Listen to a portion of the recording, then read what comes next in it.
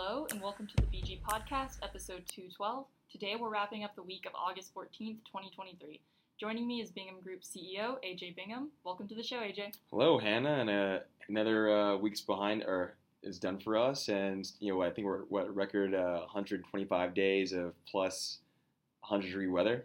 Yeah, but the forecast said it's going to be 90s soon. What a relief! I'll take it. Winter's I'll take coming. it. Now that we're outside anyway, but. Yeah. No, I avoid outside until the sun sets. Mm-hmm. Well, yeah, I try. I similarly, or I get up early, pretty early before the sun rises. So this week we had the passage of the City of Austin's FY24 budget. Yeah, and I think it was a record-setting quickest passage we've seen in at least my lifetime.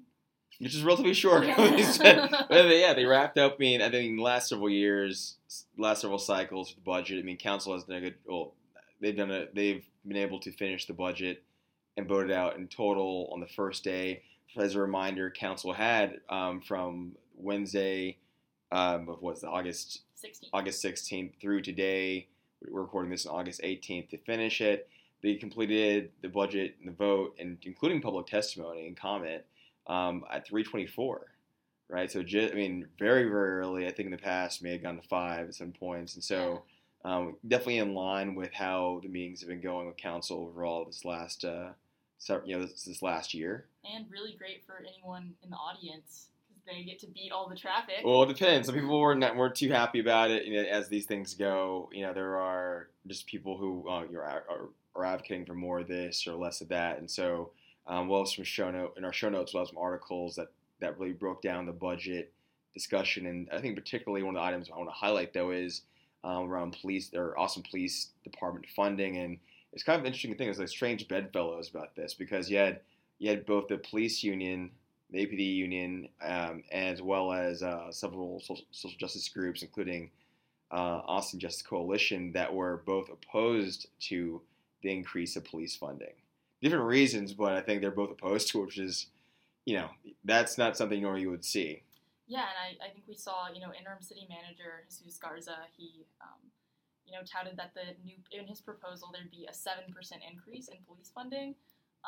And one of the things we know is that once we take the police budget up, it cannot go down. And that's according to state law.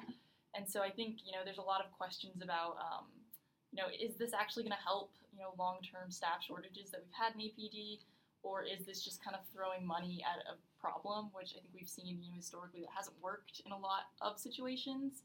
And so we shall see. But yeah, I think to your point, the concern from the police union was more about it wasn't about the money. It was more we're getting this funding, but the staffing is the concern, and that's something that's been an overarching concern for prior to even interim city manager Garza's tenure. It's ongoing concern. We don't have enough.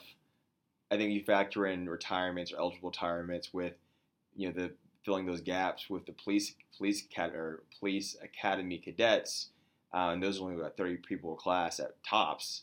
It's the numbers don't we're not getting enough people coming in to refill, kind of either open vacancies or pending retirements. Yeah, I think also I think based off of the news and kind of what we've all seen in across since 2020 with the issues of, protesting police brutality and perceived issues with policing from the community, I think, it's a bigger problem than just, are they getting paid enough? This is about, I think, a lot of people will say this is a culture issue, and that it's, going to take a lot more than just funding. And so I think, there's a lot of stuff being done on that side in the cadet classes where they're bringing in, more community engagement, and doing a lot of stuff to actually make the cadet class better prepared for what they're coming into. But, I think it's going to take, education, funding, and a lot of, buy-in from council and staff to really just, make this better. Because at the end of the day, funding may help, but I don't think it's going to create the police department that the city of Austin wants. Yeah, and I think, again, right, it's a staffing thing. Right now, it's, again, the concern from the union was just they don't have the bodies to handle even the money that's there. Yeah. The increased funding doesn't really matter if there's open spots no one can really do anything with that money. So more to come on that. And then I think with that, it's we're getting back. We've gone through summer recess with council, got through budget cycle, and so council resumes regular business on August 31st. And from that meeting through the end of the year, there are 9 meetings with the council, which is I don't know where the year went. Neither do I. Can't believe that it's gone by so fast. I feel like it was like a week ago we were talking about going to inauguration, Mm-hmm. and we were all excited about that. But no, it's gone by so fast. And when you kind of try to think about what they've accomplished in the first 6 months, just up to June and July, they essentially rewrote like a third of the land development code. Well, they put in potential amendments Yeah. because we have a slew of substantive regulations, like more than 10. Yeah. And it's at 13. and there's there's a timeline, kind of a triage. City staff has established a triage of what items were kind of be taken up first. But there's a significant amount of resolutions in the pipe that we'll probably see most likely come out this fall and early next year in 2024. Yeah, and then coming out of the budget, there was a lot of amendments that came in from council members. One is from Cadre.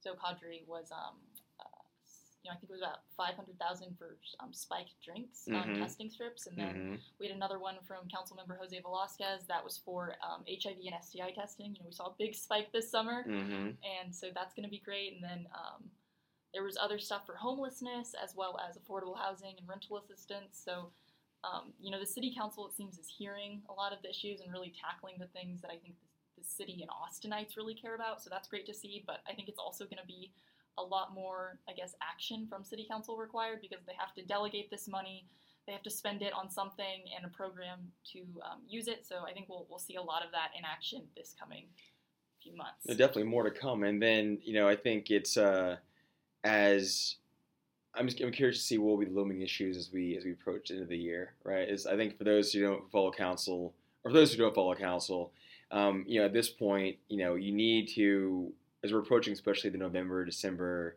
range, items, if they're not somewhat around the bend, I guess, you're on second base or wherever else, it's most likely going to get punted or postponed until end of January or early February of 2024. And so it's you never know what it's going to be. Sometimes either it can work for you if your item happens to be on that, I think, December 9th agenda, where it may be, or not. And sometimes you want that, sometimes you want to get it done, and you might be usually those items, as FYI, those agendas rather, that last meeting tends to be as lengthy as the ones that before they go into recess, or they come out of recess too. Yeah, like the one we just had recently where they came out of recess, that was a really, really long agenda. They didn't finish till about 7 p.m. Which was a record in terms of for them being, that's the latest they've stayed that they've been at council. Yeah, I believe they had almost 200 items on that agenda, and they still finished it very quickly, I think. Yeah, compared to it's time for dinner. Yeah, no, I was happy with it. I'm curious to see if they can maintain that, and I think it's that overall. I've heard positive comments about that. Just a welcome shift for all of them involved. I think both the city staff as well, and everyone has families and we're professionals, but it's just there's a being there till midnight isn't the best for everyone, right? If at all possible. Sometimes it's necessary, right? But I mean, I think what we've seen this last almost 9 months is we can wade through and have debate over some weighty issues and still be finished in reasonable time. I think about it from this council capacity. I mean, for anyone, you're on the dais for full day and you're hearing all these different kinds of items. So it's not even a vote like at the Capitol. You might have all items around insurance or whatever else. It's a slew of things, and just there's a dip on that at some point. I think both of us are former Capitol staffers, and in that legislative session, it's an 140-day essentially sprint. Mm-hmm. And so with council, because they meet year-round except for their little breaks, I view it more as a marathon. And so I think they've definitely taken that marathon approach where it's like, we don't want to spend 12 hours talking about one item. This is a marathon. We need to pace ourselves. And I think they've done a very good job of pacing themselves as well as taking the time to say, like, okay, we passed all of this stuff. Now we have to do it in a timely manner. Mm-hmm. Because it felt to me, in previous councils that they really just wanted to, really get in in the nitty gritty on stuff that maybe should have been punted to a committee, kind of similar to how the Capitol does it. And so I think they're doing a great job right now of delegating and doing their background homework before they hit the dais. And so I'm quite pleased with it. I think we've seen better policy come out of it, in all honesty. I'm really curious to see, talking about the council committees, I know that was an initiative that was started under former Mayor Steve Adler, awesome Mayor Steve Adler. And the impetus for that had been it was modeled after the state committees, where items, there's a mobility committee, for example, any items around transit mobility would get sussed out there, and then, by way of that, voted out of that committee to council. And at council, there might be some debate, but a lot of the the nitty gritty had been done at committee level. That hasn't been the case with the system. I mean, items are heard there, but it doesn't necessarily, it doesn't impede something from going to council. No, I mean, the same way an item being voted no on planning commission won't stop it from going to council. Mm-hmm. So I know this came up when, right around inauguration, when council members were selecting their committee assignments, but there was some discussion around the structure and just the influence that the committees would have. And I believe council was slated for a work session, a retreat. And I remember that was one of the items that Mayor Watson had brought up that they would be discussing, is the overall format and structure of these committees. So more to come there, and I could see, a shift could happen there potentially, right? Anything's possible. I think that's something that would definitely add a layer of, a little more, a layer of structure that's missing right now. Yeah, and they do.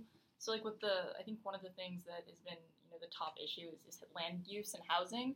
And so all of the council members are pretty smart on that. I don't think they've really needed to have to punt it to a committee, because they all come very prepared to talk about this stuff. When we're talking about minimum lot size, impervious cover, very technical stuff, all of them seem to know what that is. So kudos to them and staff for being smart on that.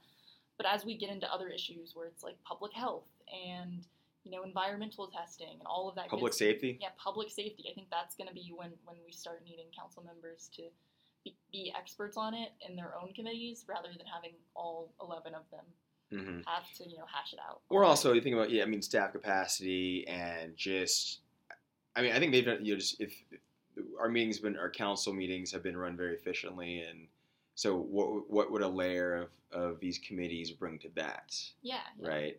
And I think it would also provide the public more just opportunities to really get into the weeds of an issue. Yeah, because in a targeted way. A lot of the times these committees meet in the evening too, so we give people a time that's not 10 a.m.